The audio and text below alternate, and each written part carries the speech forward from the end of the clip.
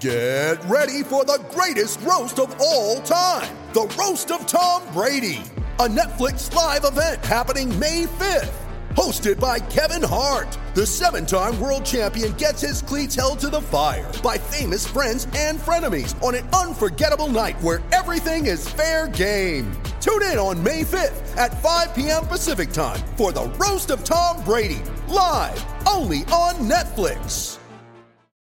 G'day, Mike Hussey here, but you can call me Mr. Supercoach. KFC Supercoach BBL is back and there's 25 grand up for grabs. So what are you waiting for? Play today at supercoach.com.au. T's and C's apply. New South Wales authorisation number TP/01005. We'll start with Friday night. Fremantle lost to Melbourne 39-85, and Melbourne just really shut down Fremantle. A couple of talking points. Are the D's back, and have Freo been found out?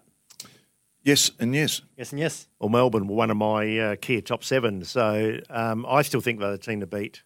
They get their Blighty would have seen Goody on the weekend, but when they want to play and when they play properly, I still think they're the best side. Yeah, absolutely, and just and Fremantle, a lot of question marks, and they can't play in the rain. That's about the fourth game when it's wet. Doesn't suit their style of play. Their forwards just non-existent. It reminded me of a bit back in 2017 when people said they'd found out the blueprint to beating the Crows, who were top of the ladder. It sort of just looked like they just had nothing going for them, the Dockers, and no way to break through.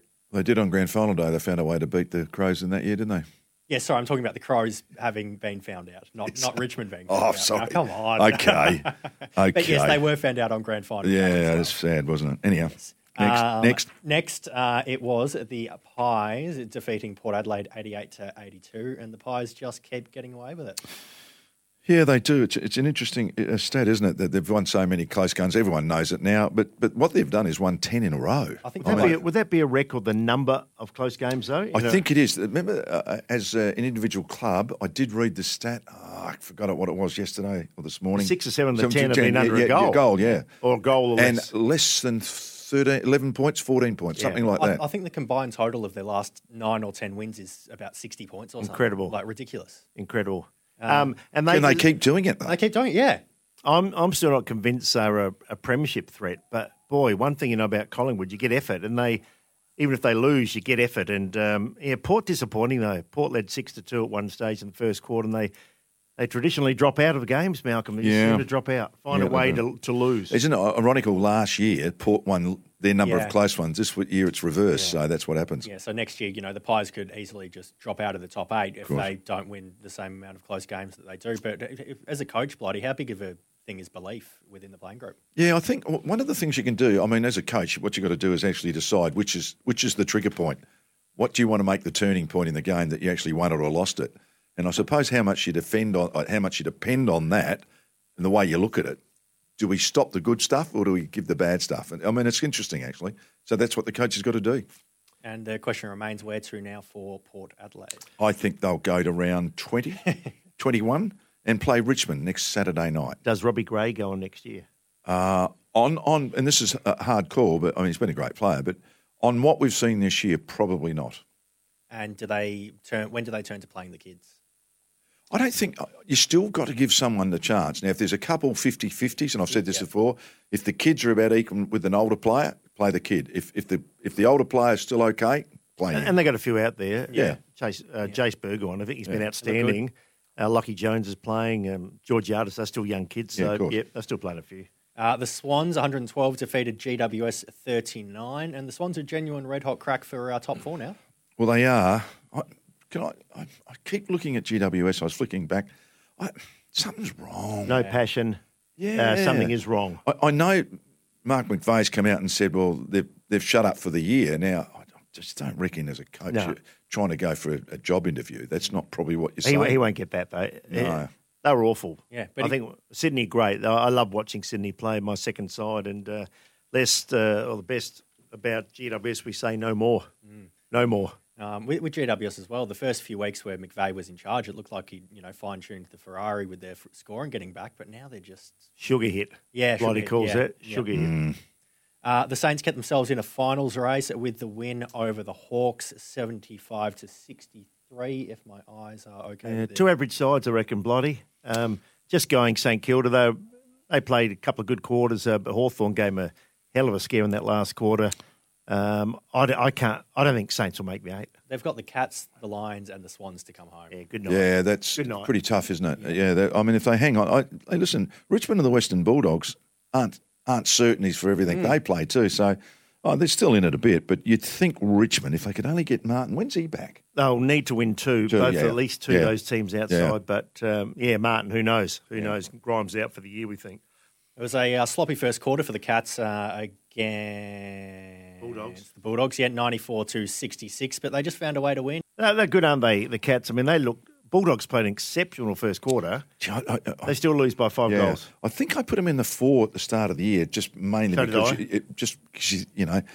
but their experience at one stage it's got to drop off, but it just doesn't look like right now, does it? If they make the 8, though, they could still scare teams, the Bullies, couldn't they? Oh, they could, Their bottom end. So, interesting. Moving on to the Crows versus the Blues on Saturday night, 84-55, and we spoke about it before, but the kids look all right, don't they? I must say, Sam, I was sitting at the southern end with a lot of the former Crows players celebrating our little anniversary. I thought they were really quick. Now, David said night football makes you look like that. A couple of the other players said that, but it's not. I mean, they are genuinely a quick side. When you look at the guys in and around the footy and a lot of those young guys, they are seriously quick compared to what Carlton had. I said, from the halfway through the first quarter, I said, I reckon Carlton are in trouble here. Yeah, right. Do you know what I mean?